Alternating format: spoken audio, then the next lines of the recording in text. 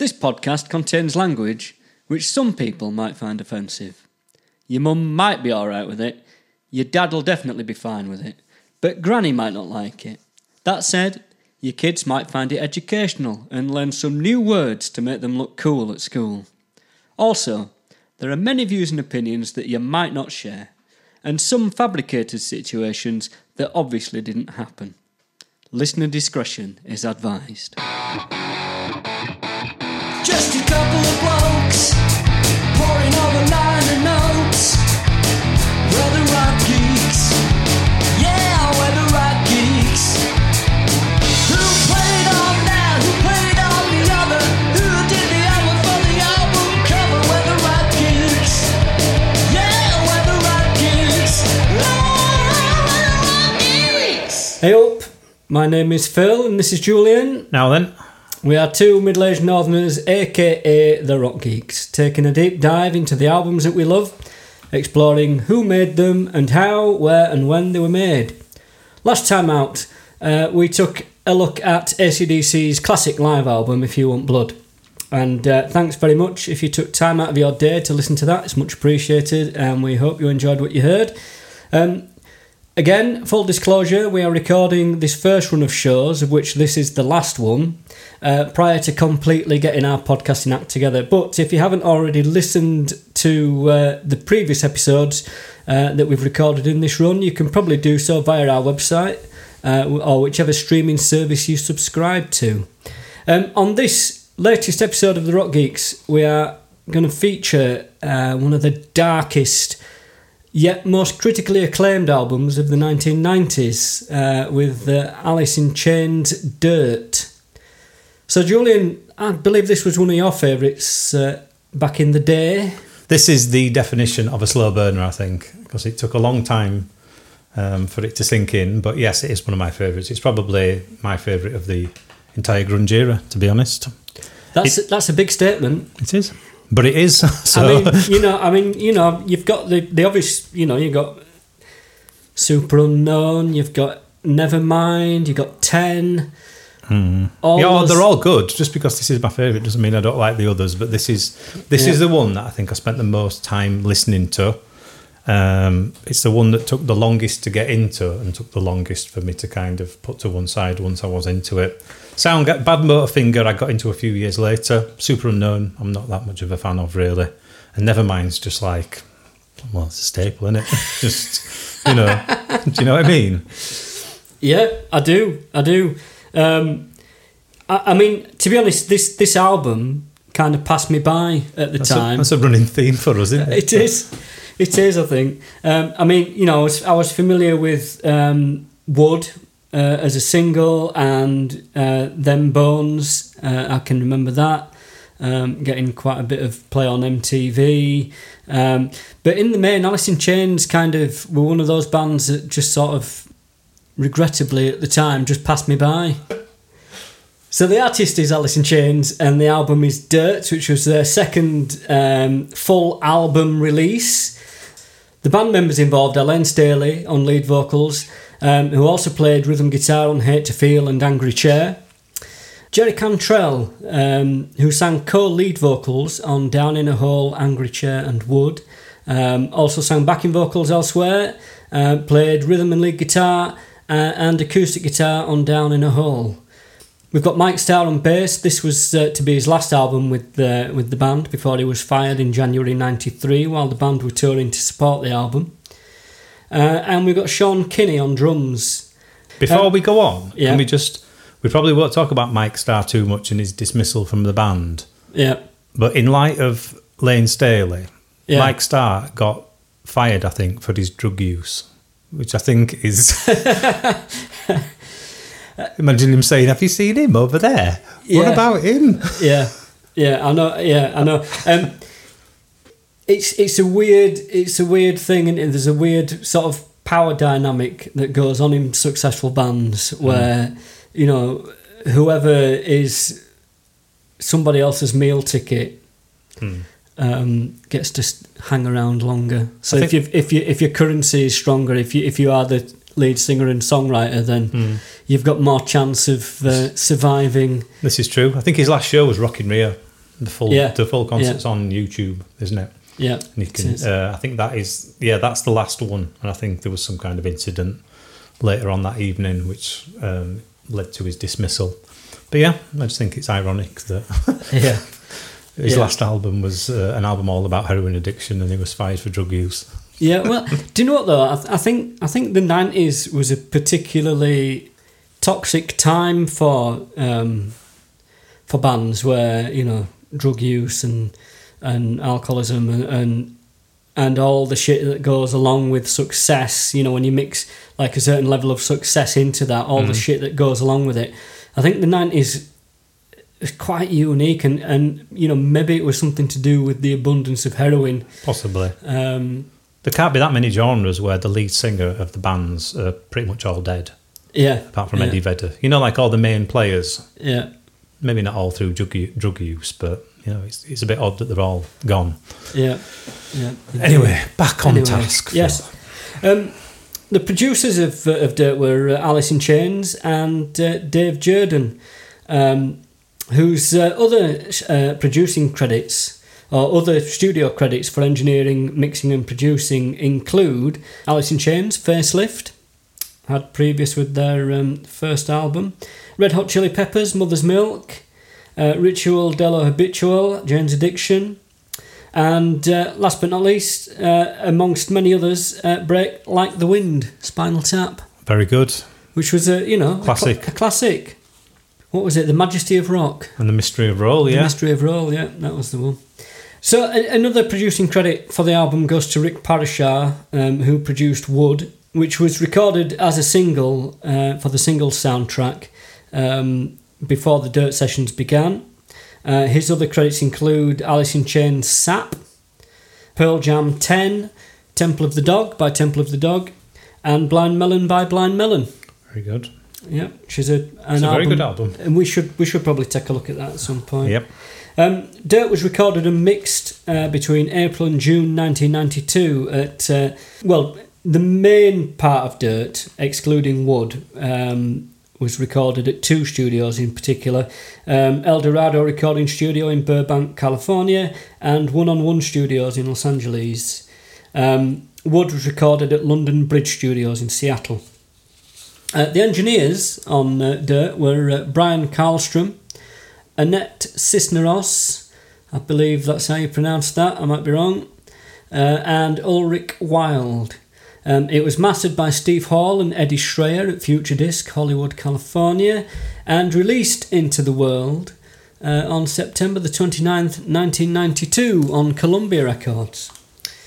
So Julian, as is customary at this point in the podcast, let's have a chat about the world in which Dirt was released into. So, 1992, things that happened. Go on. Nirvana's Nevermind went to number 1 in the US Billboard 200 chart. Yes, it did. I think it knocked Michael Jackson off the top spot. There's a deeper meaning somewhere there, isn't there? Yeah. But I can't imagine what it is. Yeah. Rather kindly, on the 26th of January, Boris Yeltsin announced that Russia will stop targeting United States cities with nuclear weapons. Which is very nice of him. Yes, that is good of him. Yeah. Did the Americans reciprocate? I don't know. I think that's Pass. I think that's Vladimir Putin's current beef, isn't it? Possibly, yes. 7th February, the Maastricht Treaty is signed. What was the Maastricht Treaty? It led to the creation of the European Union. Ah, right, okay. What's that? What could possibly go wrong? Yeah. Former Beatle George Harrison tells Billboard magazine that he recently discovered that it was born on February the 24th and not February the 25th, as he thought for most of his life. Oh, that's nice. Yeah. New York Mafia boss John Gotti was convicted of murder. 1992 riots in Los Angeles, yes. which we will revisit in a minute. Yeah. Guns N' Roses Metallica Stadium tour was in full force, and this was when on August the 8th, James Hetfield was burned by pyrotechnics at Montreal's Olympic Stadium, forcing them to cancel the second hour of the show, which I'd have been happy with because I'd probably thought, you've done enough now. Co-headliners Guns N' Roses took the stage, but an early walk-off by Axl Rose meant that there were riots on the streets of Montreal. I might be speaking out of blind ignorance here, But Canada doesn't strike me as being the kind of place where people would go out on the streets and riot. It's too nice and too civilised in my limited experience of visiting there twice for a couple of weeks at each stretch. So they must have been seriously outraged in Montreal. So the tour resumed on August the 25th with his guitar technician replacing him on guitar, surprisingly enough. Who, Axl Rose? James Hetfield. All right. What's his name? Can you remember the guitar technician's name? He came up in our Master of Puppets episode as well, I think. Oh, no, I can't. I'm sorry. John Marshall. All right. Sinead O'Connor ripped up a picture of the Pope. Oh, yeah, I remember that. I remember being on stage at some MTV thing and Chris Christopherson, she got roundly booed by the audience. I think it was at Madison Square Garden, and she started beefing, saying something in protest with her fist raised, and Chris Right. Christopherson, of all people, came out and gently put his arm round her and guided her off the stage. Births: Francis Bean Cobain, All right, wow. Selena Gomez, Neymar, Mo Salah. So Francis Bean Cobain is now in her 30s. Francis Bean Cobain was born on August the 18th, 1992. So she's now 30. Yeah. Oh my God. I know. How time flies. Yeah. Mo Salah, Miley Cyrus, and Joe Keery. Deaths: Francis Bacon. Okay. My favourite one. Uncle Charlie Osborne, who was American Fiddler, by Elton. Fiddler of what? I don't know. He just says, May 27th, Uncle Charlie Osborne, American Fiddler. And what exactly were he fiddling? I have no idea. But he fiddled, and he died in that year. Maybe it's what killed him in the end. Christopher McCandless, subject of the book Into the Wild. Oh, yeah. Eddie Vedder soundtrack, is that? He did, yeah. Eddie Vedder did the soundtrack for that, yeah. Ling Ling was the first panda that China gave to the US, died aged 23. Oh. Marlene Dietrich, Benny Hill, John Cage. Oh, John Cage. Albert King. Yeah. Big year. Wow, yeah. Pop quiz, quickly. Go on. Biggest selling album of the year, The Bodyguard soundtrack by...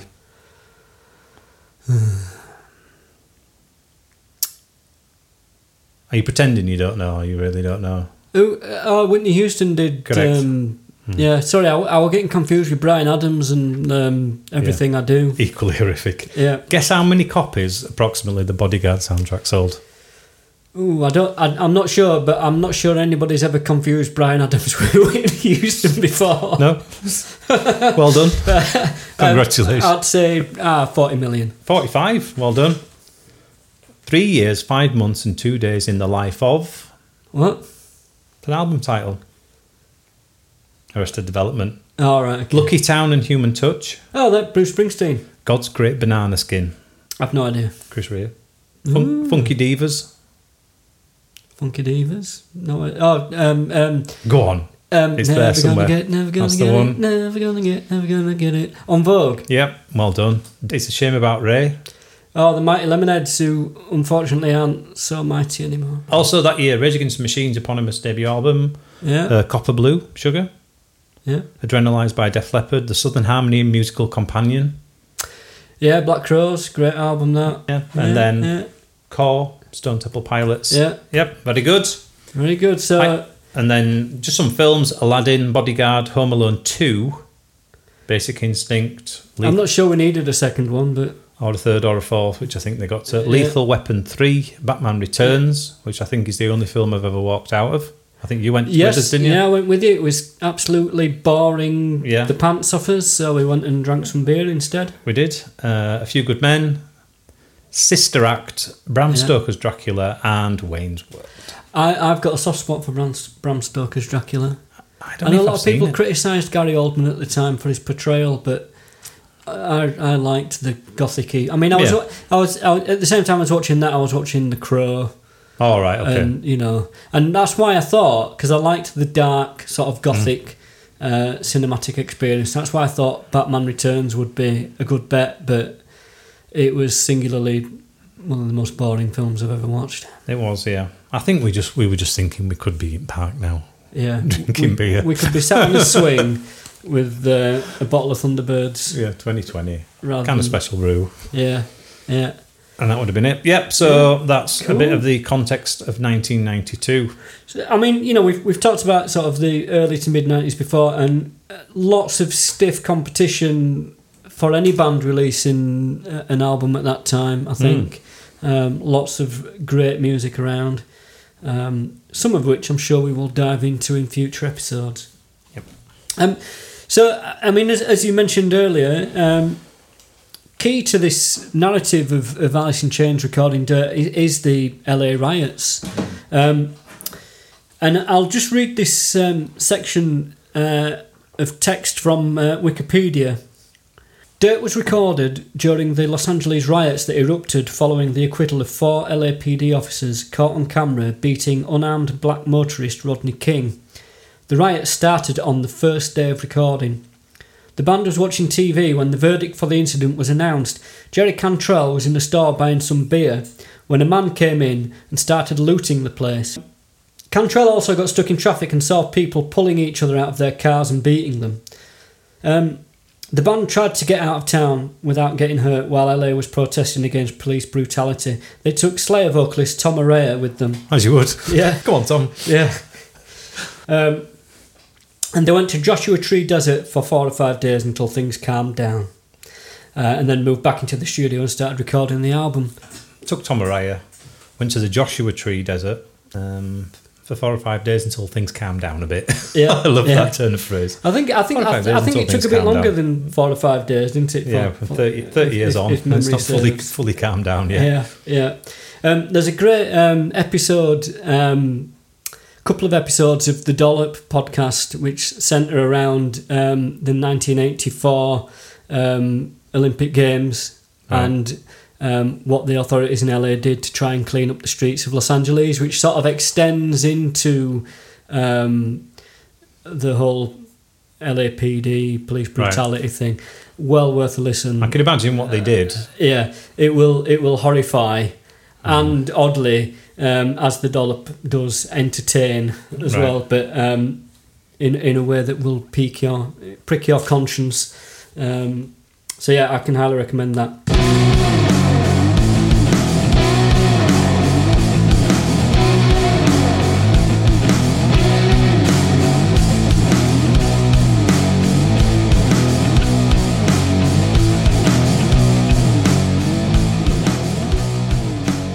So the recording of Dirt, as we've mentioned, took place in 2 separate studios.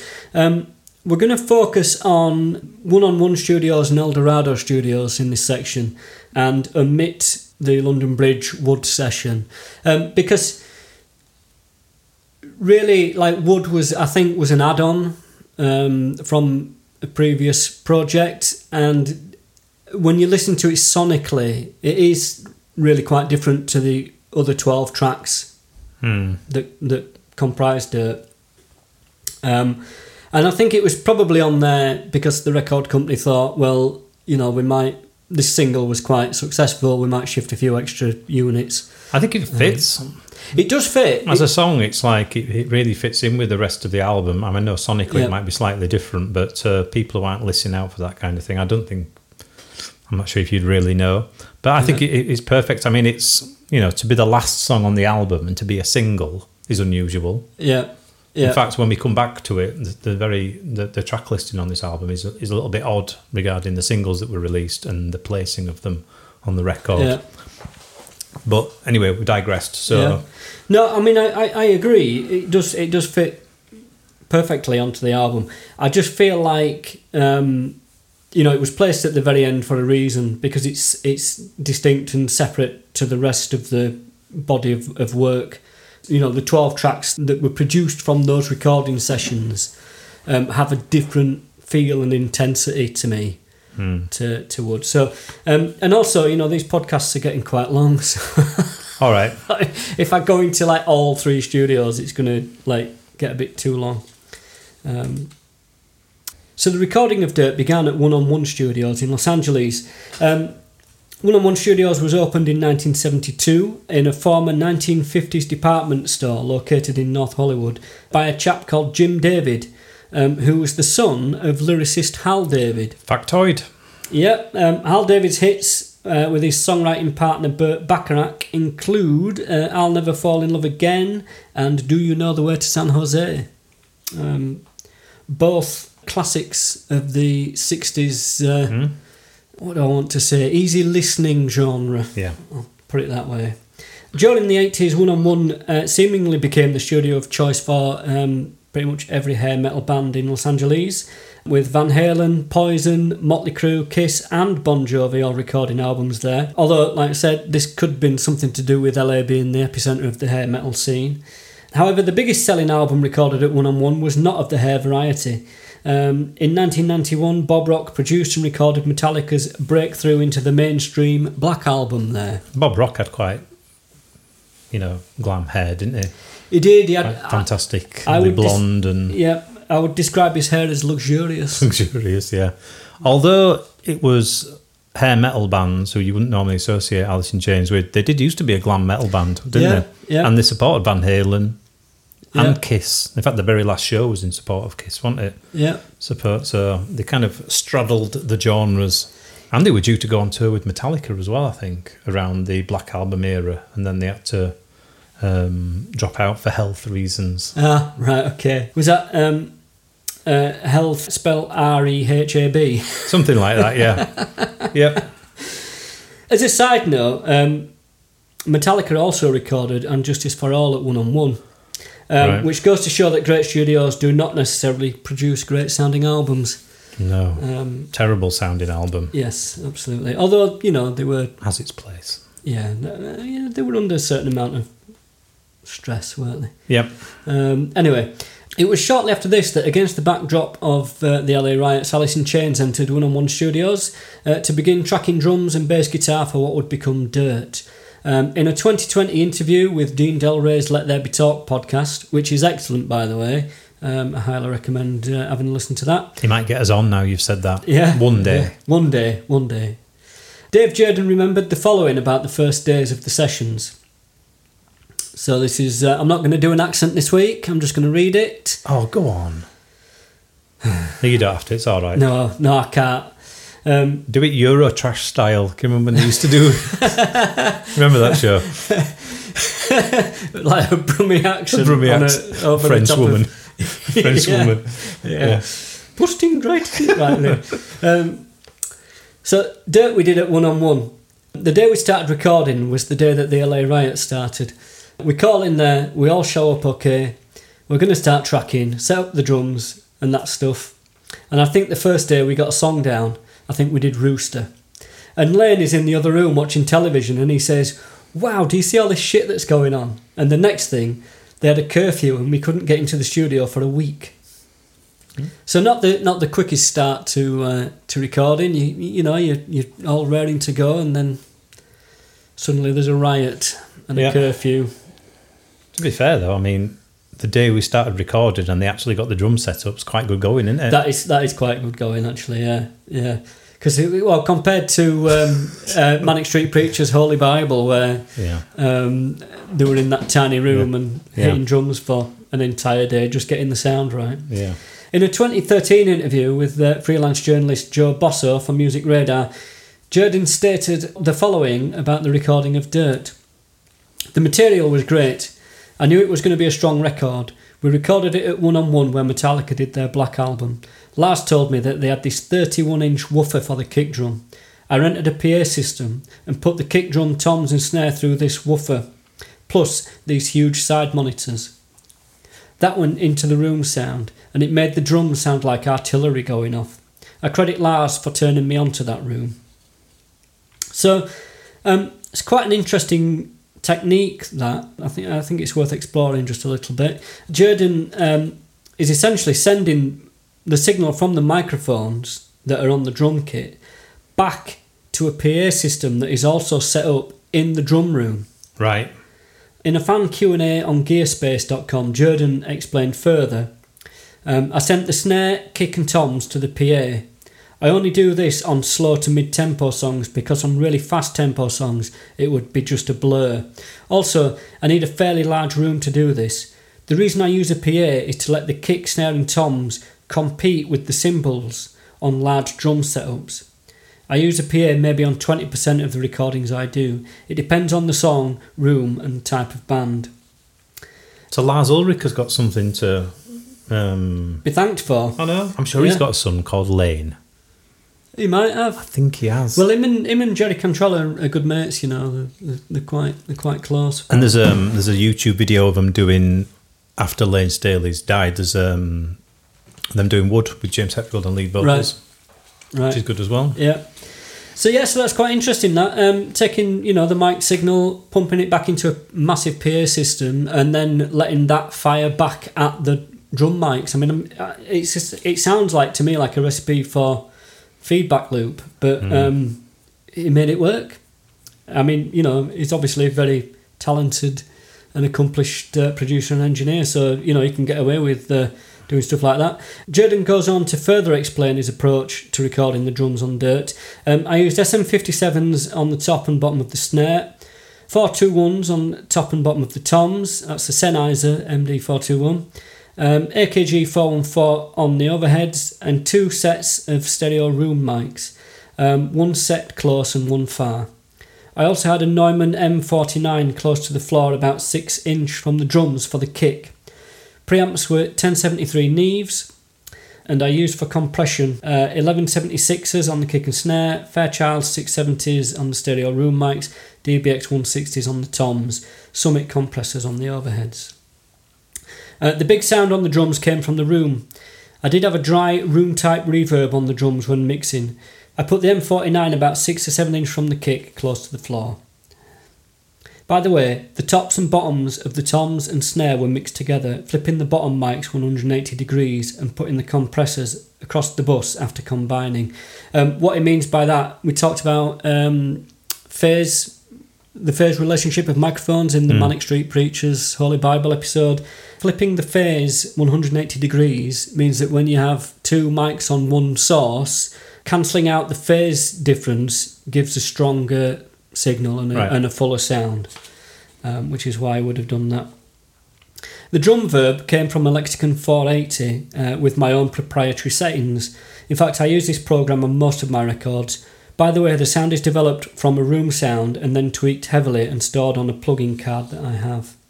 That Lexicon 480, I believe, is quite a significant piece of kit in Dave Jordan's career, because it was that piece of kit that led to his early collaborations with Brian Eno and David Byrne, because he basically put an ad in the music press at the time that Eldorado Studios, where he worked, had a Lexicon 480, when in fact they didn't. But this led to Brian Eno calling up and saying, I hear you've got this unit, can I come and have a look at it? Like, yeah, I have Brian. Yeah, sure, yeah. So then he had to basically find one in short order, which of course he did, and then that led to My Life in the Bush of Ghosts and his work on what's the Talking Heads album called? Naked? Remain in Light. All right, okay. That one, yeah. So there you go. So finally, Jordan talks about his technique for recording drums in general. When recording drums, I commit from the start any compression and EQ that I'm using. Commitment to the sound. Committing to the sound, like we talked about on the Master of Puppets episode. That being said, I try to cut drums as flat as I can. However, I do EQ the kick and snare. I high pass the overheads around 80 Hz to keep out any unwanted low end. By the way, there are a lot of good low frequencies in the cymbals.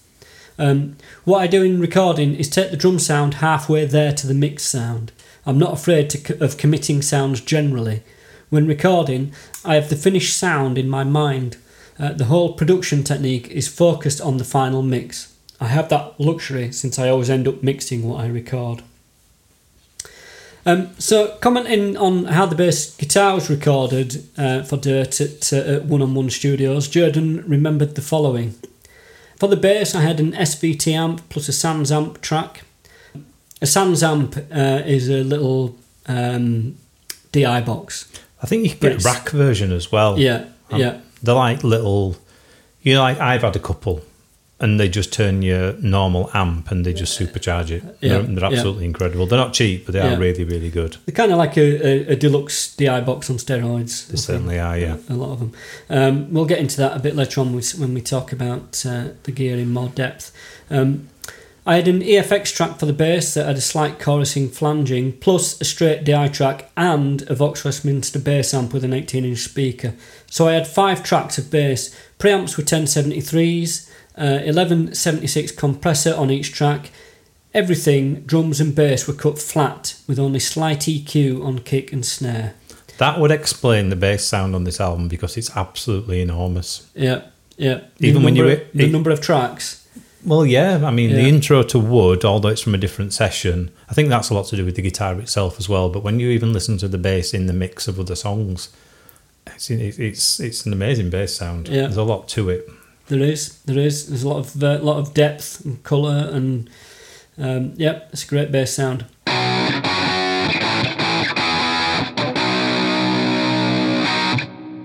We can also credit Metallica for me being able to make an educated guess as to some of the equipment that Jordan would have used to record the bass and drum tracks for Dirt at 1-on-1.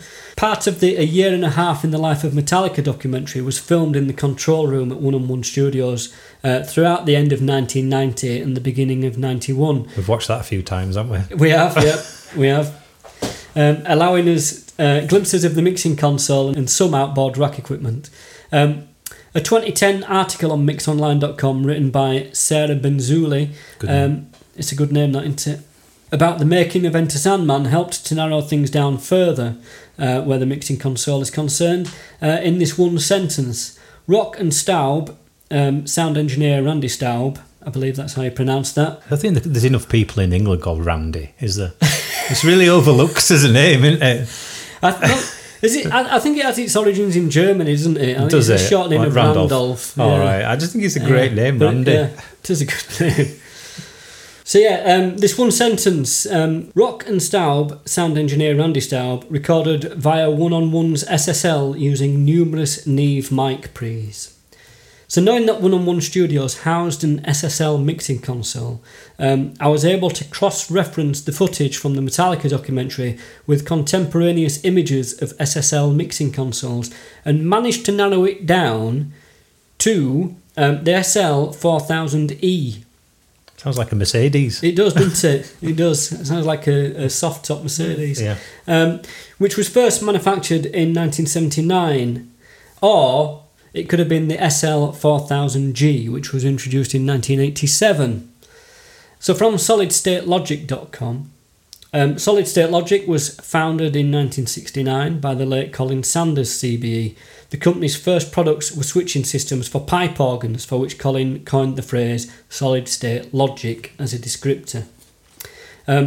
Colin then started Acorn Studios in the village of Stonesfield, Oxfordshire, where he lived, and began making his own consoles. By 1976, he had built the first Series A console. A total of 2 were made and sold. Always committed to improving things, the console was reinvented as the SL4000B series, the first of which was made in 1976. 6 B series consoles were built, and the beginnings of SSL's international business commenced. The big breakthrough came with the introduction of the SL4000E series in 1979, the console which transformed the music industry and whose variants, the SL4000G series, and then followed by the 6000, the 8000, the 9000J and the 9000K, dominated the professional recording studio industry for 2 decades. It's kind of hard to discern the difference, being a layman, from the SL4000D and the 4000G. It's one of those 2 consoles that Dirt was recorded with. Dave Jordan doesn't actually specify in any of the interviews that I've found, and why would he? I mean, it's only geeks like us that niche, isn't it? It is quite niche, yeah. It's only people like us that are interested in such matters. So there you go. That's a brief visit to 1-on-1 Studios in LA. So following the recording of basic tracks at 1-on-1, the band relocated to El Dorado Studios. Much of the following information has been taken from EldoradoRecording.com. So Eldorado Studios had been running in one form or another since 1954, where at the intersection of Hollywood Boulevard and Vine Street, aka Hollywood and Vine, it first opened its doors as a workshop for the musical polymath Johnny Otis. Now Johnny Otis, we might very well end up talking about Johnny Otis at some point in the future. He was there right at the birth of rock and roll. Is responsible for discovering artists such as Little Esther and Etta James. Right. He also co-wrote Hound Dog with Lieber and Stoller, but they did the dirty on him and diddled him out of his royalties. Yeah. Well, he's a polymath, so... Yeah. Do you know what polymath is? It's someone who's good at everything. I know, so... maybe he was able to take him to court. Yeah. Quite what is meant by the word workshop in that statement is unclear, but it was around this time that Johnny Otis began to dabble with the idea of starting his own recording and publishing companies. So it stands to reason that he would have needed a recording facility to achieve this. And indeed, in a 2000 interview with Blues Blast magazine, his son, the musician Shuggy Otis, which is a great name. Brilliant. I mean, a name like that, you are born to be on a stage. Shuggy Otis refers to Eldorado Studios as his dad's studio, so workshop might be something of a misnomer. According to Eldorado house engineer and producer Dave Jerden, Eldorado was one of two studios in LA that were built in the 1950s specifically for the purpose of recording rock and roll music, the other being a studio called Gold Star, which is massive in... 1950s recording rock and roll circles. Unfortunately, Gold Star burned to the ground in 1984 and is now a strip mall. What's a strip mall? I'm going to guess that the American use of the word strip is like a street. Yeah. Or maybe it's like a... what's the word? You know what I mean? A row of shops in a parade. A parade or a... not parade. It is a parade. I know what you mean. I think it's just a row of shops, basically. Yeah. It's not what... I don't think it's the same as a strip club. Right. Put it that way. If it was, I wouldn't be shopping there. No, okay. Because I'd just be too embarrassed. Can you imagine paying for your goods by stuffing it in somebody's bikini? You've only popped out for some milk or a new pair of shoes. Here we are. And they're up on counter next at till and you're stuffing 20 quid into the bikini. That's not how I want to do my shopping. It makes me think of National Lampoon's Christmas Vacation. Can I take something out for you? So by the time Alice in Chains stepped foot into Eldorado in 1992 to record guitar and vocal overdubs, the studio had moved from its original location to Marvin Gaye's old studio on Sunset Boulevard. This move was due to structural damage at the original location caused by the 1987 Whittier Narrows earthquake. Eldorado Studios moved to its current location, a custom-built facility in Burbank in 1996. Back in 92, producer Dave Jerden had been working at Eldorado Studios as an engineer and producer for over a decade already. The first two albums of serious note that he worked on there were My Life in the Bush of Ghost by Brian Eno and David Byrne in 1979 into 1980, and the Talking Heads' Remaining Light album, which was also in 1980. From mixonline.com, this is an interview with Dave Jerden. The basic tracks went down really easily, more so than what we did with the first record at London Bridge. We finished at 1-on-1, and then we went to Eldorado to do overdubs, including Jerry's guitar parts. I did the mixing there too. That's where I developed the style of blending Jerry's sound, using highs, mids and lows from 3 different amps. So this is quite a unique technique at the time. Right. Essentially, Jerden is splitting Jerry Cantrell's guitar signal into 3 distinct frequency bands. So he's got his low, his mids and his highs, and he's treating those signals differently, as we shall get into in the next paragraph. I used the Bogner Ecstasy for the mid amp and the Rockman for the top. Now the Rockman is we will get into when we talk about the gear that was used, but he's talking about a little headphone amplifier. I'm going to say, I'm sure that's it rings a bell, that as being something that's not your traditional power amp, kind of big stage setup type amp. Well, it was originally conceived, I mean, I'll get into it a bit later, but it was originally conceived as a means to practice guitar with headphones. Yeah. So you plugged your hi-fi system into one input and your guitar into the other, and then you could play along with your cassettes or vinyl or whatever while listening on headphones. So it's quite a neat little piece of kit for the time. We'll have a chat about that a bit later on. However, for the bottom frequencies, and here is where the big sound came from, I used a Bogner Fish preamp modified by Bogner with a VHT amp and a Marshall cab with Vox Bulldog speakers for the bottom. I used SM57s to mic. To split the amps, I used a Lucas Deceiver. Now, embarrassingly, I haven't looked into the Lucas Deceiver. Maybe we could... I'll have a quick look now. Have a quick look. I did not mix the amps, but left them separate to the end before mixing, and Jerry doubled himself. So there are 6 tracks of amps before mixing. The trick in mixing is to make the crossover points with high pass and low pass filters. To this end, I mixed on an SSL console that had these filters on every module. For the low amp, I set the low pass at only 300 Hz. The mid amp was 300 Hz to 4K, and the high amp was a 4K to 8K cutoff. I cut everything flat. However, I did EQ the amps in the mix using a mild EQ curve from amp to amp. Basically, the Lucas thing doesn't create any signal of its own. It doesn't amplify a signal. It doesn't make any tone of its own. It's just a method of routing instruments, levels, signals to various destinations. There you go. That's all it is. It's just a way of being able to split things. Yeah, so it's like 1 in, 6 out or whatever. Yeah. Cool. I'm glad we sorted that out. Saved my blushes. Jordan goes on to say, for lead guitars on both albums I used my 1988 Marshall Super Lead 100 watt modified by Mike Moran. I'm assuming Mike Moran is an amp tech in the LA area. When talking about recording the vocals, Jordan had the following to say. All vocals by Lane, lead and backgrounds, were tripled.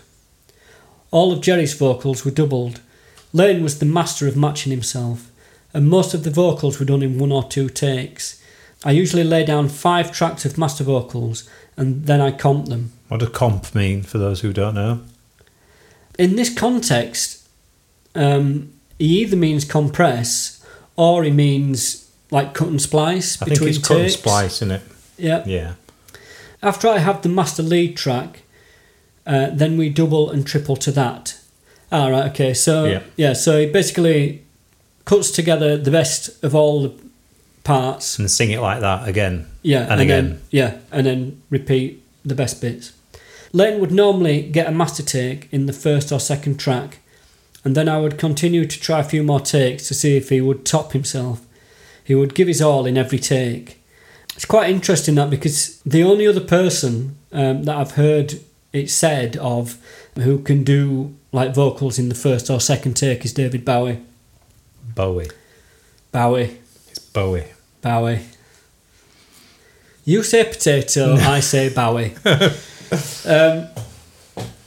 And I heard that, funnily enough, I heard that from the horse's mouth. I was once fortunate enough to meet Ken Scott, who engineered Hunky Dory. Right, okay. And he said David Bowie never did more than 2 takes, and usually the first take was good enough. Good. So there you go. He goes. Jordan goes on to say, on Lane's voice, I used a Neumann M49 mic. I had 2 24-track machines, and I used 16 tracks for Lane's vocals. I triple-tracked him, and he sounded great. He knocked out his parts and just sang great. I made this effect using delays on Lane's vocals with an Eventide harmonizer. In fact, I called the effect Lane Staley. Reverb can darken things up, but delays keep things hard and powerful. None of the mixes took long. A lot of them were done in just half an hour. Can you imagine that? Like, you're releasing like one of the greatest albums of the 90s and you're not spending any longer than half an hour per track. Well, it sounds like he already knew what it was going to sound like before in his head. Maybe everything's gearing towards, well, I know what it's going to sound like. I'm not going to discover anything new when I'm mixing it. I know exactly what I want it to sound like. Yeah, exactly. Yeah, I think you're right. Yeah, quite interesting that he chose to triple track the vocals, because normally double tracking has the desired effect. You know, that sort of thicker, kind of fuller bodied sound. To double track is usually enough. So to triple track is quite rare, I think. And especially because there are so many harmonies on this. I wonder if he triple tracked all the lead kind of lines and then what he did for the harmonies as well. I'm not surprised he needed, a ton of tracks available for the vocals to go down on. Yeah, yeah. Thing is, you listen to Lane Staley's voice and you're like, live especially, and it's like, it's big enough, is that, surely? Yeah. It's quite interesting because Lane Staley's voice was quite polarising at the time. A lot of record company people felt like he was singing in the wrong register, like he needed to sing higher and that his voice was too low, and a lot of people didn't get it because there was a lot of like screamy metal stuff going on and he just wasn't doing that. Yeah, I mean, he does get pretty high up in the register. I think there's a bit in Man in the Box off the first album which is like way up there. Yeah. He has got an incredible voice, but then Rooster's really low as well, isn't it? Yeah. Like, so the verse on Rooster's kind of way down there. Yeah. Great voice. Still lots of power though in that lower register. There's a lot of people, when they get down into that register, don't maintain that sense of like vocal force and power. It's quite tricky to do, to sort of sing forcefully in that lower register. So moving on to the mixing console, Jordan stated that in two separate answers on the Gearspace Q&A, that he always records on a Neve console and mixes on an SSL SL4000. Yeah, Neve console again. Yeah. That must be 6 in a row. I think we're 6 for 6, apart from the Manics. Yeah, maybe Iron Maiden as well. Yeah. The first part of this statement would contradict what we've already discussed regarding One-on-One's SSL console, unless there was a second studio at One-on-One that had a Neve console installed that we don't know about. Maybe there was a Studio B there. And the second part would confirm that Eldorado also housed an SSL SL4000 console. Whether or not it was an E or a G, I don't know. But there you go. So that sort of wraps up the recording of Dirt. Indeed, it does. A lot less complicated than Pinkerton, thankfully. Oh, thank God for that. 2 studios in the same city. What more could you ask for? Exactly.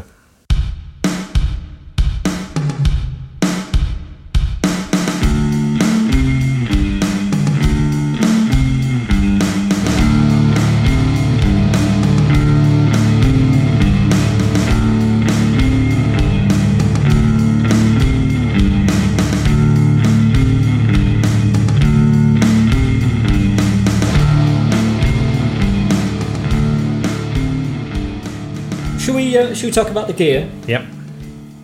It's quite nice in this episode to be able to talk about different guitars. Yes. Because normally it's, Gibsons, Fenders, etc. At least we've got something different to go on here. Yeah, and something really quite different, which is kind of unique to Jerry Cantrell, really. I cannot think of another artist off the top of my head who's as well known for using this guitar as Angus Young is for using a Gibson SG.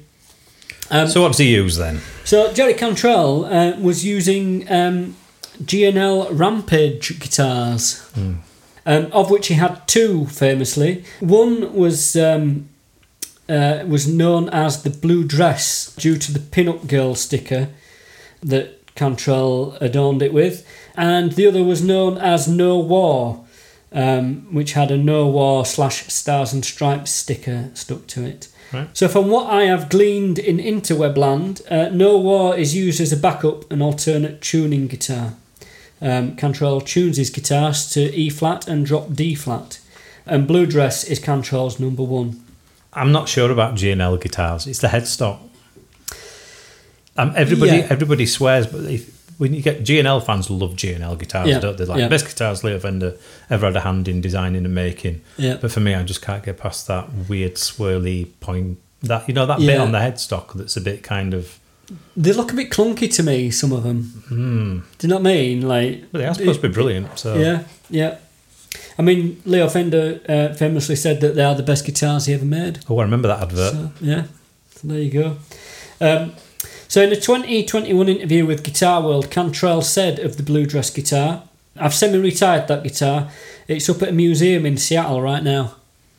Which is the Mopop, Museum of Pop Culture. What else is in there that we've talked about recently? Oh, tons of stuff. We came up in another episode and I can't quite remember why.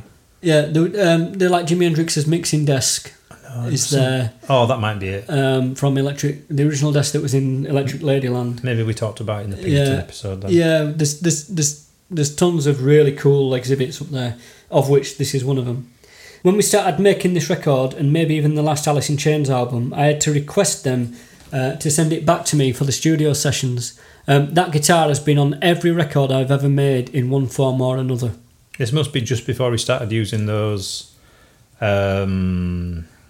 Music Mans. Yeah. It's got like I don't know if it's a custom Music Man, but I think a lot of he's got one that was gifted to him by Eddie Van Halen. Has it? Right, okay. Yeah. Because they're funny looking guitars as well, aren't they? Yeah. Yeah, they've got a really sort of stubby headstock, haven't they, with 4 on one side and 2 on the other, and it kind of looks a bit underformed. Odd, yeah. Yeah. So G&L Guitars was formed by George Fullerton, Leo Fender and Dale Hyatt in 1979. The name you might recognise there is Leo Fender, who was the designer of the iconic Fender Telecaster and Stratocaster guitars. Early G&L models drew heavily on these two designs, with the F100 and the S500 bearing more than a passing resemblance to the Stratocaster, but according to G&L, each model had an improved tremolo system and electronics. It's the F100 that the Rampage that Cantrell was using most resembles, and the Rampage kind of looks like a stripped back to the Bare Essentials version of the F100, sporting just one pickup, one volume control and a Carla tremolo system. I'm looking at a picture of it now, and you're absolutely right. So I don't like the picture on it. No. I'm too prudish for anything like that. One pickup. Yeah, Carla tremolo system. You know, for the nut on these tremolo system, is it like drilled through the back of the neck? Yeah, I think so. Yeah. Right. Okay. Just checking. So this back to basics approach was G&L's response to the 80s Superstrat phase, kicked off by Eddie Van Halen with his modified Kramer Frankenstrat, and then jumped on by the likes of ESP and Ibanez in Japan and Jackson and Charvel in the USA.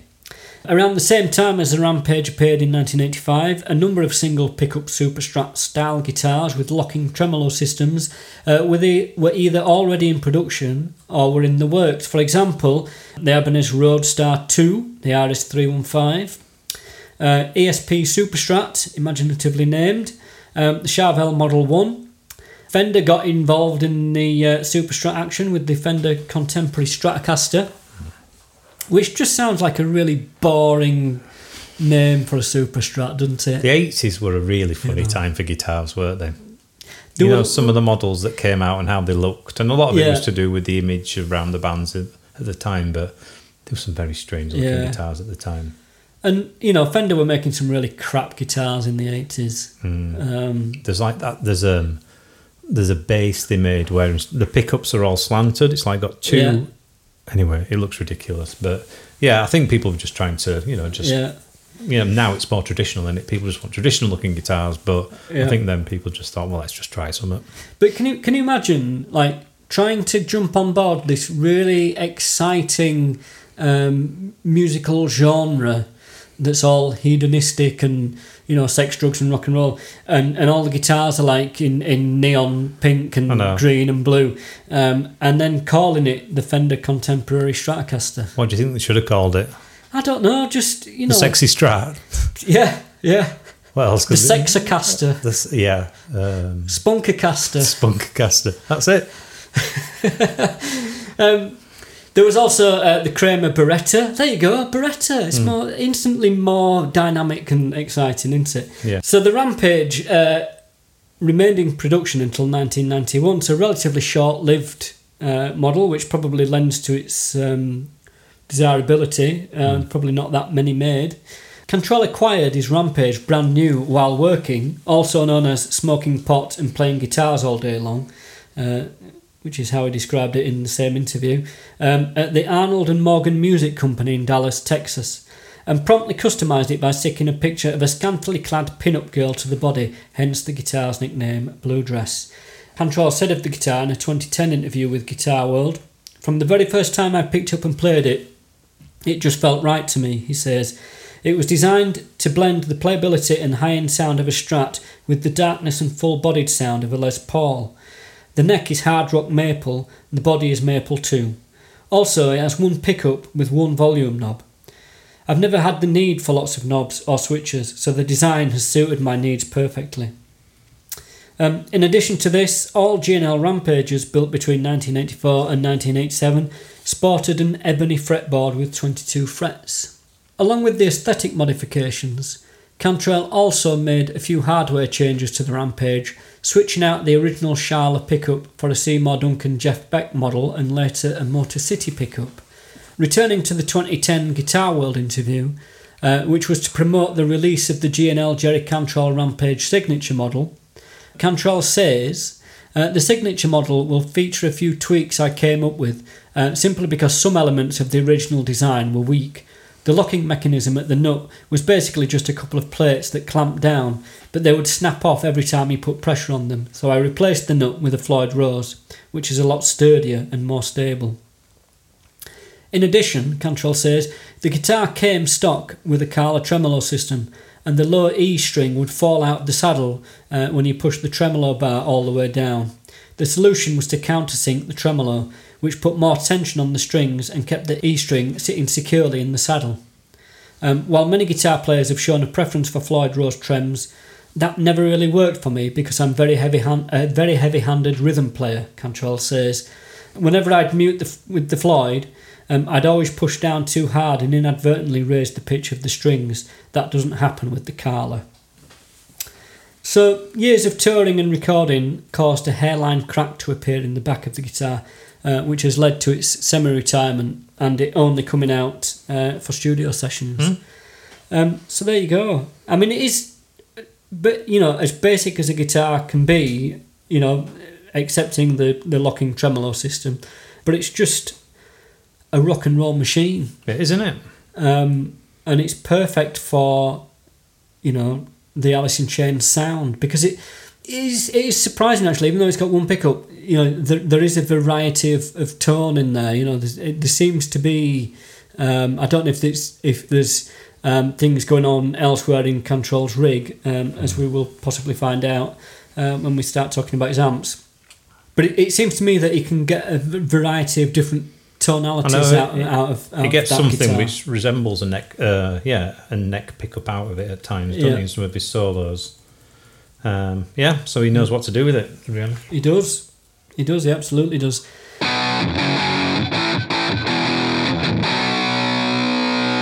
So we touched on the amps that we used in the recording of Dirt a little earlier on. We'll get into a little bit more depth about this, maybe a little bit too much depth for some people. I might have to edit some of this out. It's interesting to me, and that's all that matters, really. It really is, Phil. Yeah. So we've already talked about how Dave Jordan recorded the guitars for Dirt by splitting the guitar signal into 3 separate signals that could be EQ'd independently of one another. But let's dive a little deeper into the gear that was used to achieve this. For the high frequency content, 4 kHz and above with an 8 kHz cutoff, Cantrell's guitar signal was put through a Rockman headphone amp.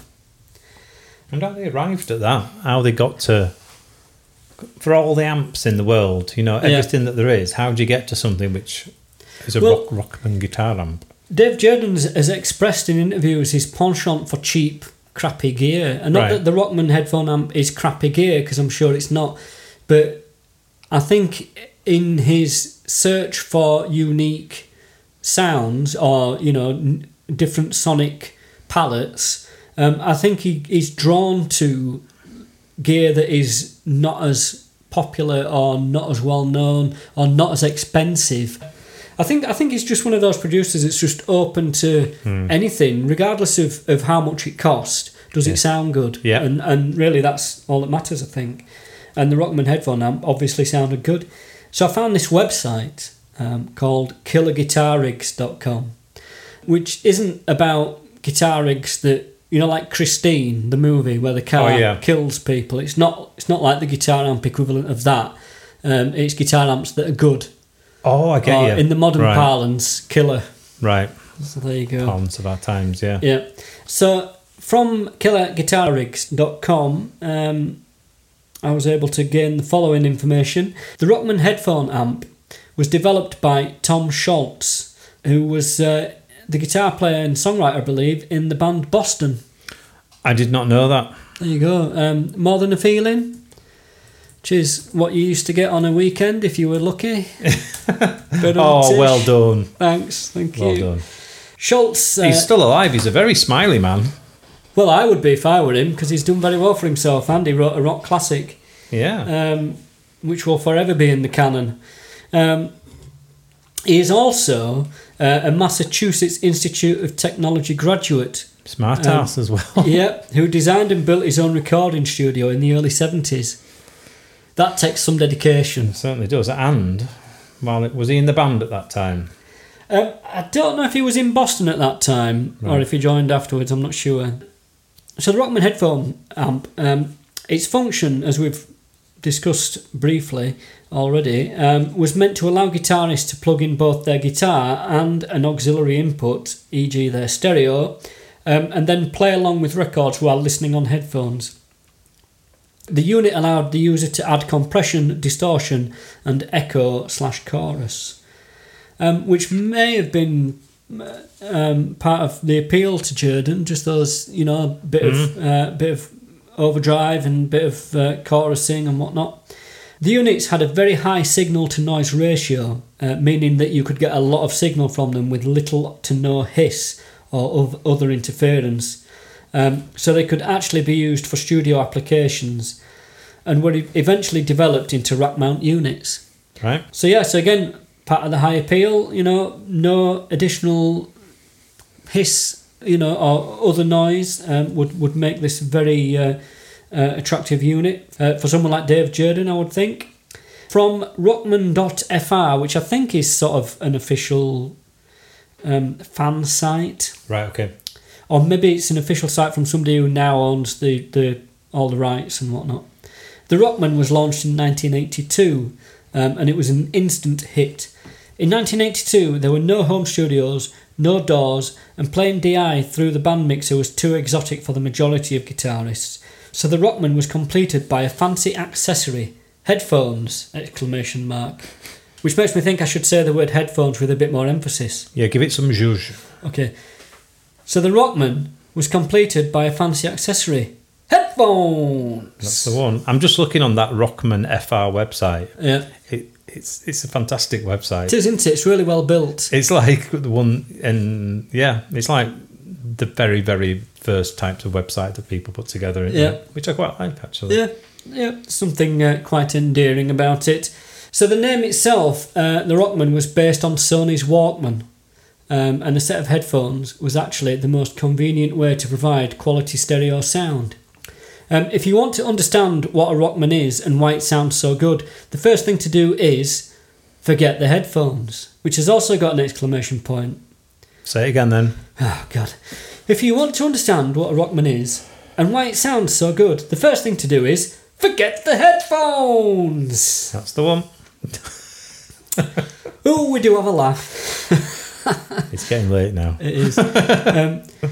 Think of the Rockman as a stereo amp simulator designed to be connected directly into the sound card of your PC or in the mixer of your band. So, writing about the internal structure of the Rockman, the article goes on to say, one can roughly identify two parts. The first mono section that corresponds to the amp simulator itself, then a stereo effects section with stereo chorus and stereo reverb. all in all, you connect your guitar to the Rockman and the signal goes through first a compressor, then a distortion unit, or nothing if you're choosing the clean mode, and then a cab simulator. Following the cab simulator, there then comes the stereo part where the Rockman creates two different versions of the signal. One channel is based on the dry original signal plus some reverb, and the other channel goes through a short delay modulated by an LFO. That's the chorusing effect, plus another reverbed sound. You now have two channels left and right with a huge spatial image due to both the stereo chorus and the stereo reverb. Do you have stereo left and stereo right? You do have stereo left and stereo right, yeah. Okay. Yeah. It's all you need. It's all you need. It's the only thing you need, is stereo left and stereo right. The cab sim of the Rockman was, in 1982, a truly innovative concept, certainly the first circuit designed to reproduce the frequency response of a guitar speaker in such a small device. The concept was so new that SR&D didn't even think about calling it a cab sim. It was simply called complex filter. If this cab sim mimics the frequency response of a guitar speaker, it cannot duplicate its dynamic response, and that was critical. The main difference between a real amp and any amp simulator is that the speaker has some physical mechanical inertia that levels the tough peaks of the guitar signal. The attack of an electric guitar is way too strong to be pleasant to hear, and that's why we need these big speakers. They kind of compress these unpleasant attacks. So, to get around this is why there's a compressor in the Rockman. So, it says here that the compressor is the real secret of Tom Scholz's guitar sound, much more than EQs, filters and saturation. The simple compression circuit of the Rockman limits the attack of the note and attenuates the difference between the initial peak of the note and its decay. And that's what a guitar speaker does with its mechanical inertia. And that's what makes the Rockman sound realistic, combined with the cab sim. So there you go. That's the Rockman headphone amp. Original units that I found on sale currently will set you back £400 to £500. Did you buy one? So, no. I mean, Limited use. Yeah, I think so. I mean, Dave Jerden put it to good effect, but I'm not convinced that I could or would.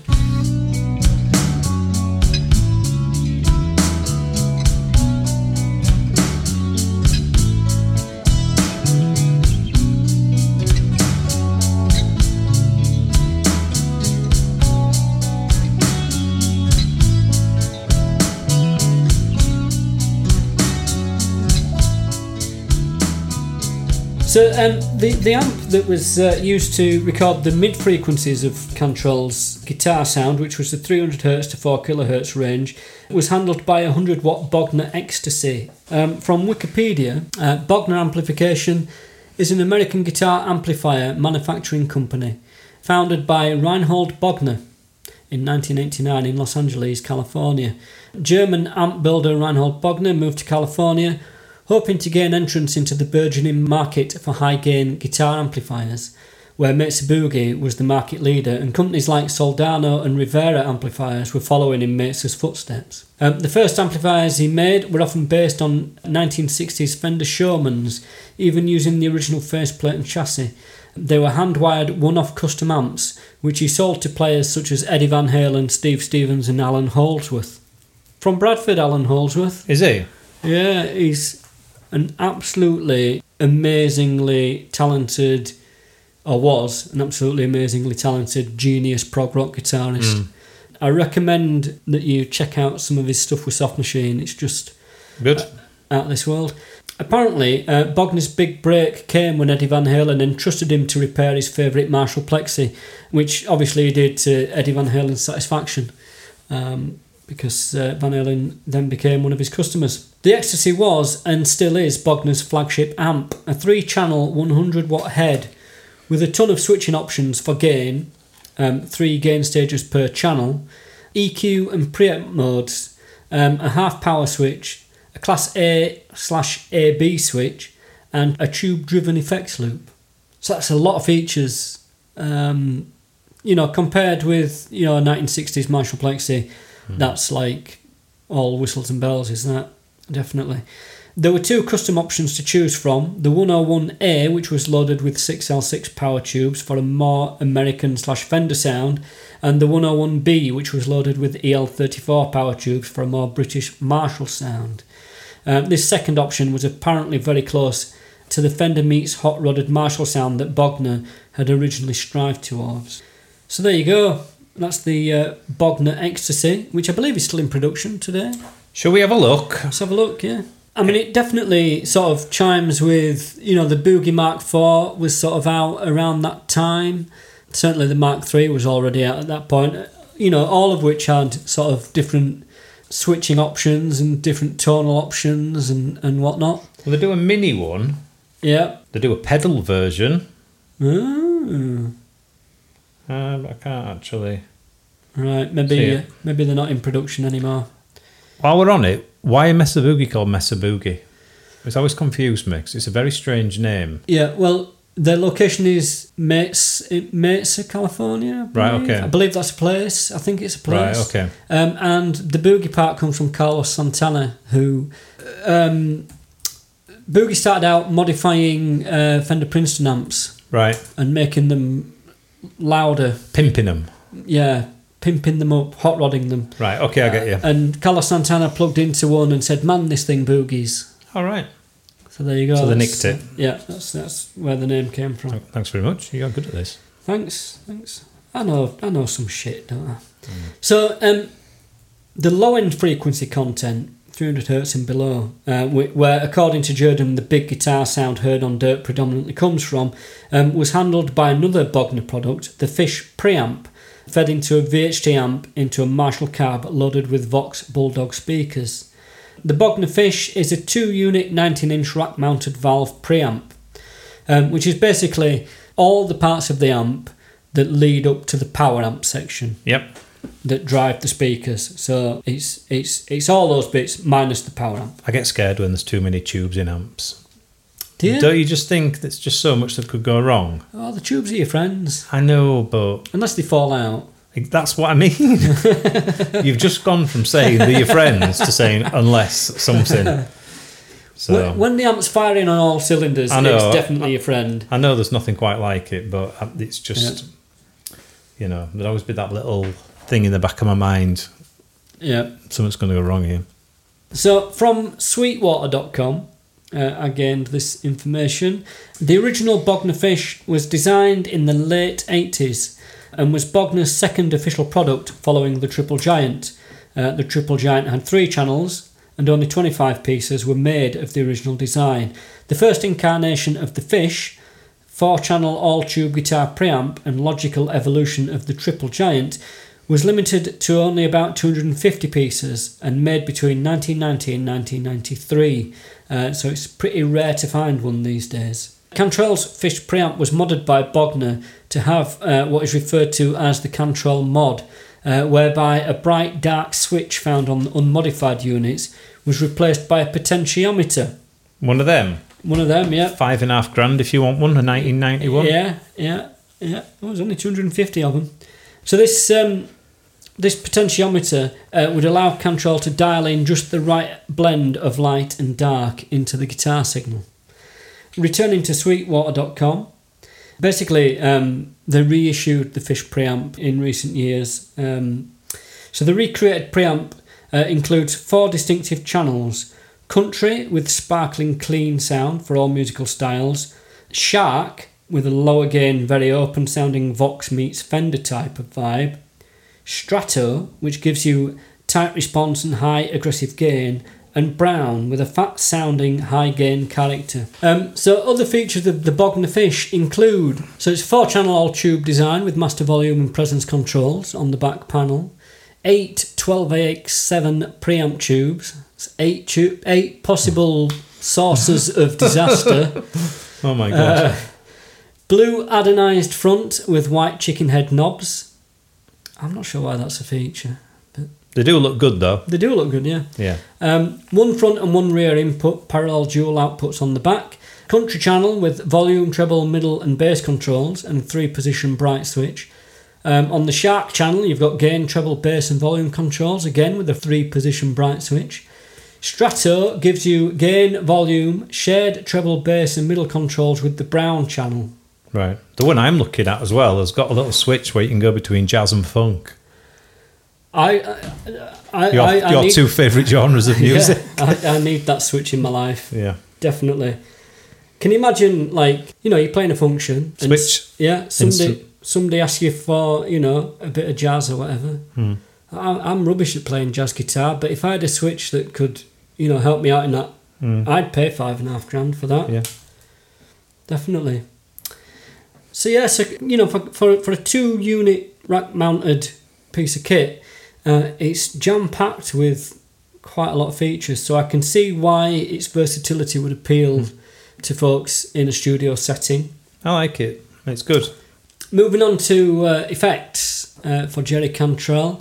From a 2013 Premier Guitar interview, I started off playing the Jimi Hendrix version of the Dunlop Crybaby, and a few years ago the guys at Dunlop decided to design one for me.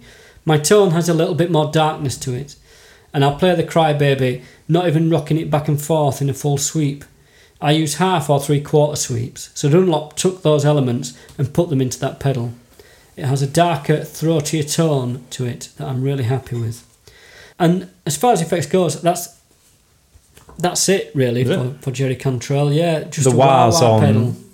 Yeah, it's on Rain When I Die, the verse, the intro to Dirt, a bit of wah on that, and then it pops up. He likes it in a solo, doesn't he? Not quite so much as Kirk Hammett, but he does like a little wah pedal. He does. So that's it for Jerry Cantrell. Quite a complex setup, really. When you consider that, when we're talking about Metallica, we're just talking about one amp, one head, and one cab. It sounds like a band who have been given a lot of money to do the second album, doesn't it? Do you know what I mean? Yeah. A lot of money, a lot of time. Yeah. Go on. They're not been given a week, have they, to record it? And even at the time, Bogner gear wouldn't have been cheap, comparatively speaking. In the early 90s, I remember looking at Mates of Boogie amps and Soldano amps and thinking, $2,000 No. for an amp?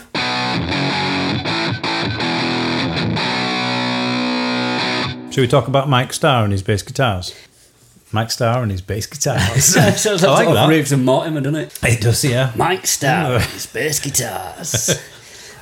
Well, I mean, primarily, he was using a brand of bass guitar that, excuse my ignorance, but until researching this, I'd never actually heard of Spectre basses. I did not. I think they were probably more popular in that era of late 80s into the 90s. Like that Wild West of the 90s where even like your most revered artists started straying away from the traditional instruments. Yeah. I think Spectre were one of the ones that they moved towards. Right. They are great basses. Yeah. They seem quite a pioneering well, they're active for a start, which wasn't overly popular at the time, which means, well, I'll come on to that in a minute. But they're very smooth. They were designed to be kind of ergonomically sound. I'm just holding in my hand the bass book, which is a very good book in fact, it's billed as being a complete illustrated history of bass guitars. Right. Who's it by? It's by Tony Bacon and Barry Morehouse, which are brilliant names. I love it. Well, Tony Bacon I've heard of. Have you? Yeah, because I've got a book. I've got the Ultimate Guitar book, which I think is one of his. All right, okay. The other guy, not so sure. He sounds like he should be the concert secretary at Alverthorpe Working Men's Club. Maybe he was, or maybe he is. Yeah, they're very gold. They've got a lot of gold hardware on them. Active pickups, very nice sort of figured wood, neck-through design. So he used one of those. Yeah, I believe his was a 1987 Kramer era bass, serial number 1438. I think Kramer bought Spectre out. Yeah, they did, yeah. Which to my mind is a bit like Ford buying Porsche out. Do you know what I mean? Yeah. It's just like, because to me, Kramer, I don't know very much about Kramer guitars, but they don't. I've never really used one, but they don't have the same sort of weight and gravitas as some of the other brands. The Porsche Mondeo. Porsche Mondeo, yeah. So, a white one. He has a few. If you look at live footage of him, he used... I don't think I've seen much of him, like, using anything else apart from Spectre guitars, unless you look on really early footage of him, before the money and the endorsements came in. Yeah. So he's got precision and jazz pickup configuration, which means you have like split coil towards the neck and then a single coil jazz style pickup towards the bridge. Yeah. And I think he played with a pick and fingers, not simultaneously. No. But he varied between the two, especially if you look at live footage. I've been watching that Rock in Rio, which was his last gig.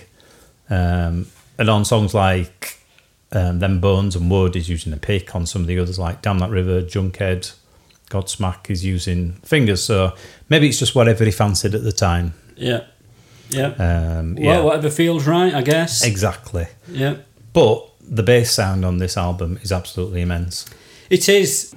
I think we'll sort of touch on why that is in a moment when we talk about the number of basses or different kinds of basses that Mike Starr was using on this album. So just a little bit more info on Spectre guitars, a little bit of history on them. From SpectreBass.com, Spectre Guitars was founded in Brooklyn, New York in 1976 by Stuart Spectre and Alan Charney, both of whom were members of the Brooklyn Woodworkers Co-op that shared space in an old factory building.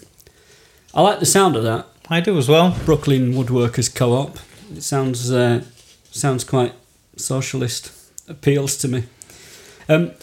It was there that Stuart learned machine woodworking from Billy Thomas, a friend and founder of the co-op. Business started in 1976 with sales to Gracin Music, I think that's how you pronounce that, Gracin, Gracin Music. Not sure. On 48th Street in New York City. Both G1 electric guitars and SB1 basses designed by Stuart were in the original product line. Somebody else of note was part of that co-op as well. Yeah, go on. Ned Steinberger. Oh, headless bass guitar and guitar person. So when I was talking about even the most kind of revered guitarists, or the ones who you think be like your most traditional ones veering off brand, like Geddy Lee from Rush, who is like one of the, people love Geddy Lee. I am not a Rush fan, but I appreciate it in a way. Yeah. He used a Steinberger bass, and they look like a cricket bat, don't they? Yeah. Basically. Yeah, they do. But apparently they're amazing. Designed to kind of be ergonomically pleasing as well as sounding good. Yeah. But what more can you ask for? More than that. Have you seen one? It's not for me. What? The Steinberger bass. And the guitars look even weirder. Yeah. But hang on. Andy Summers?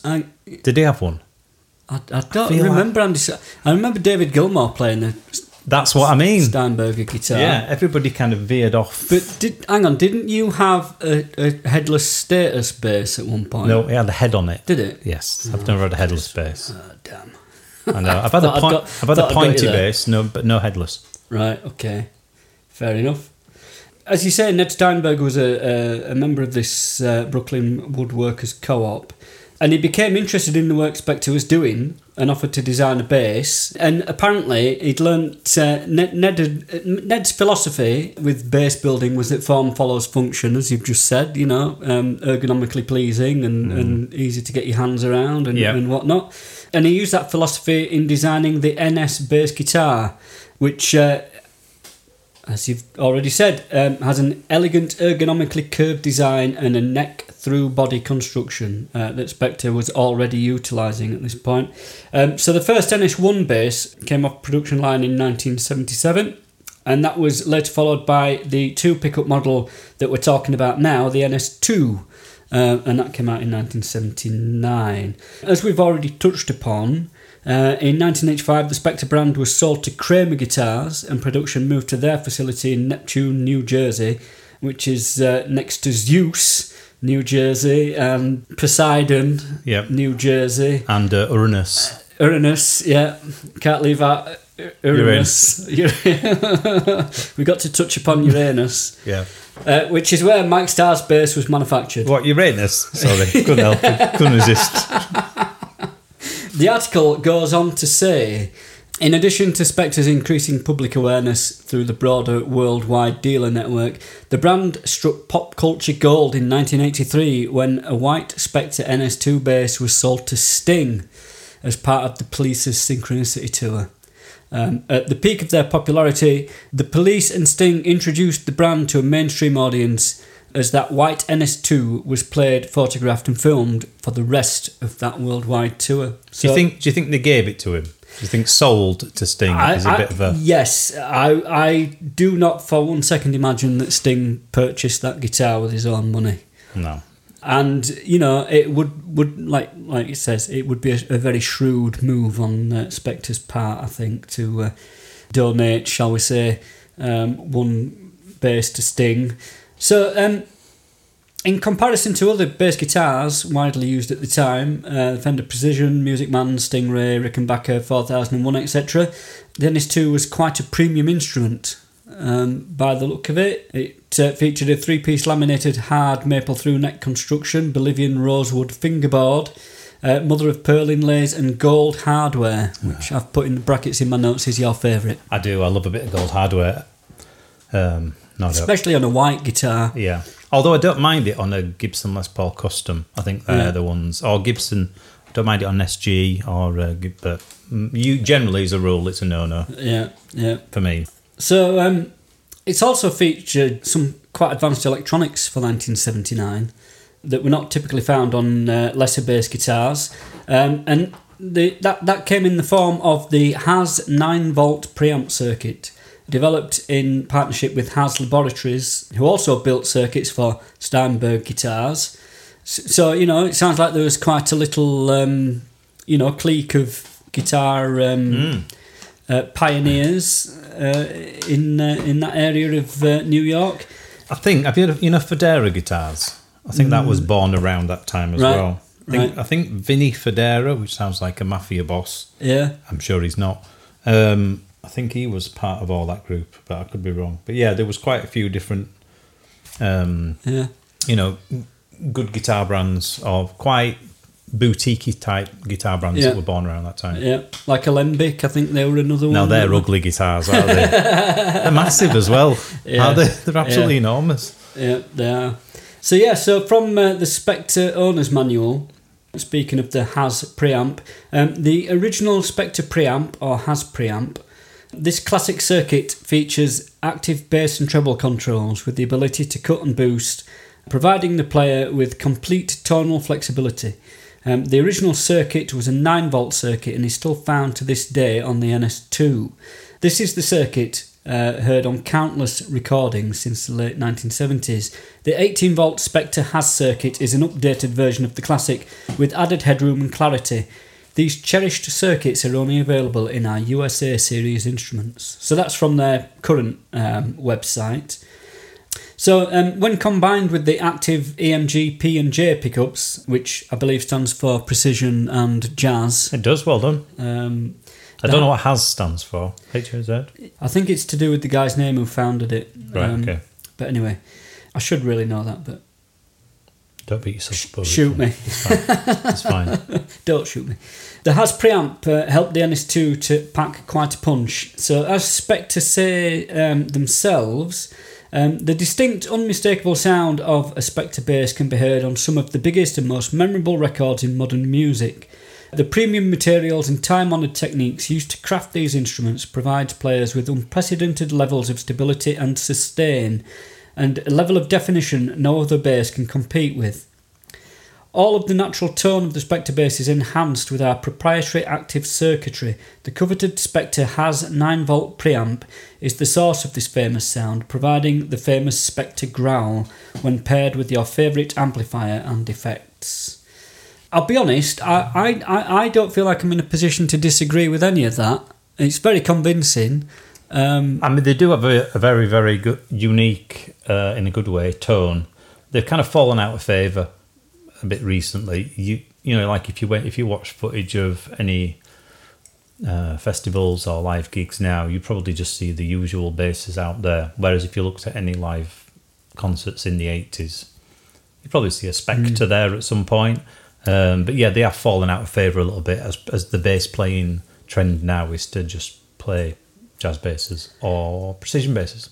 Are they a bit too hi-fi? I think so. Yeah, and unless you're playing very, very, if you're playing music that needs it, then they're suitable for that, I suppose. But you don't see that many people playing them now, and they're not cheap either, and they weren't cheap even when they came out. I know.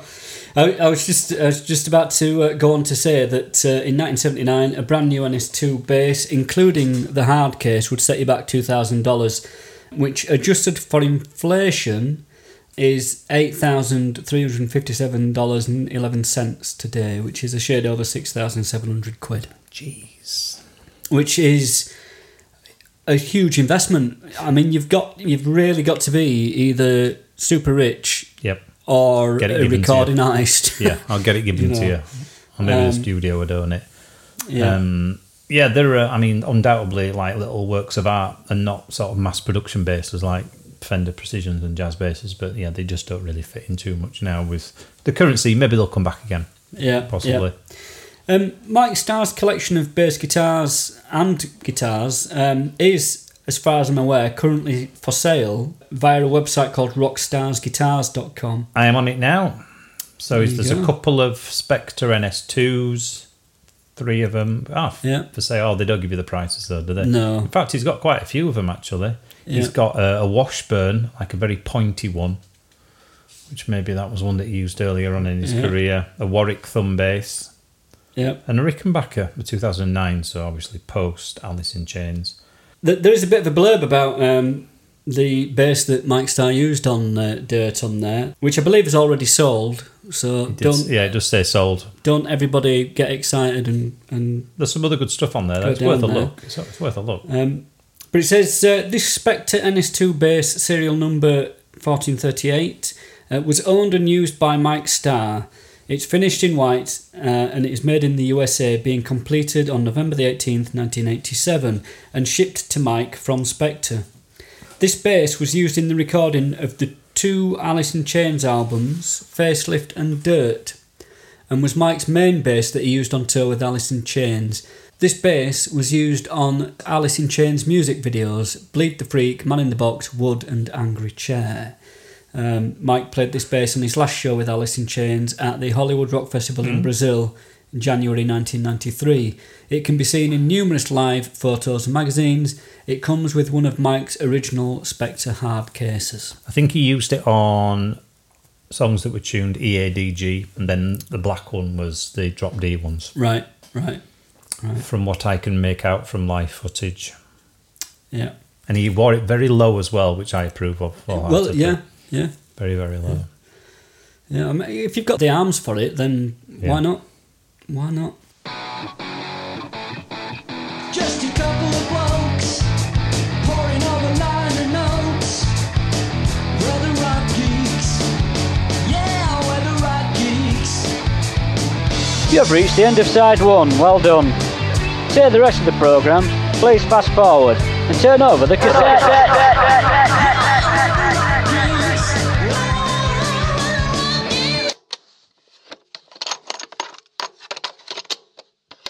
Thank you for listening to the Rock Geeks podcast. If you have any comments, corrections and or constructive criticism, you can contact us at therockgeeks@gmail.com. If you have anything unnecessarily rude to say, please put it in your own trash folder and delete it to save us the bother.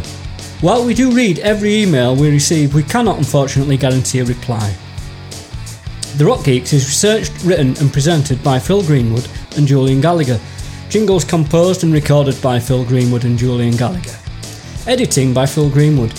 If you have enjoyed the Rock Geeks podcast, please consider joining us at Patreon, where in exchange for your generosity you will receive ad-free episodes, bonus content and early access, or alternatively, it would be greatly appreciated if you could leave us a 5-star review and tell your friends about us.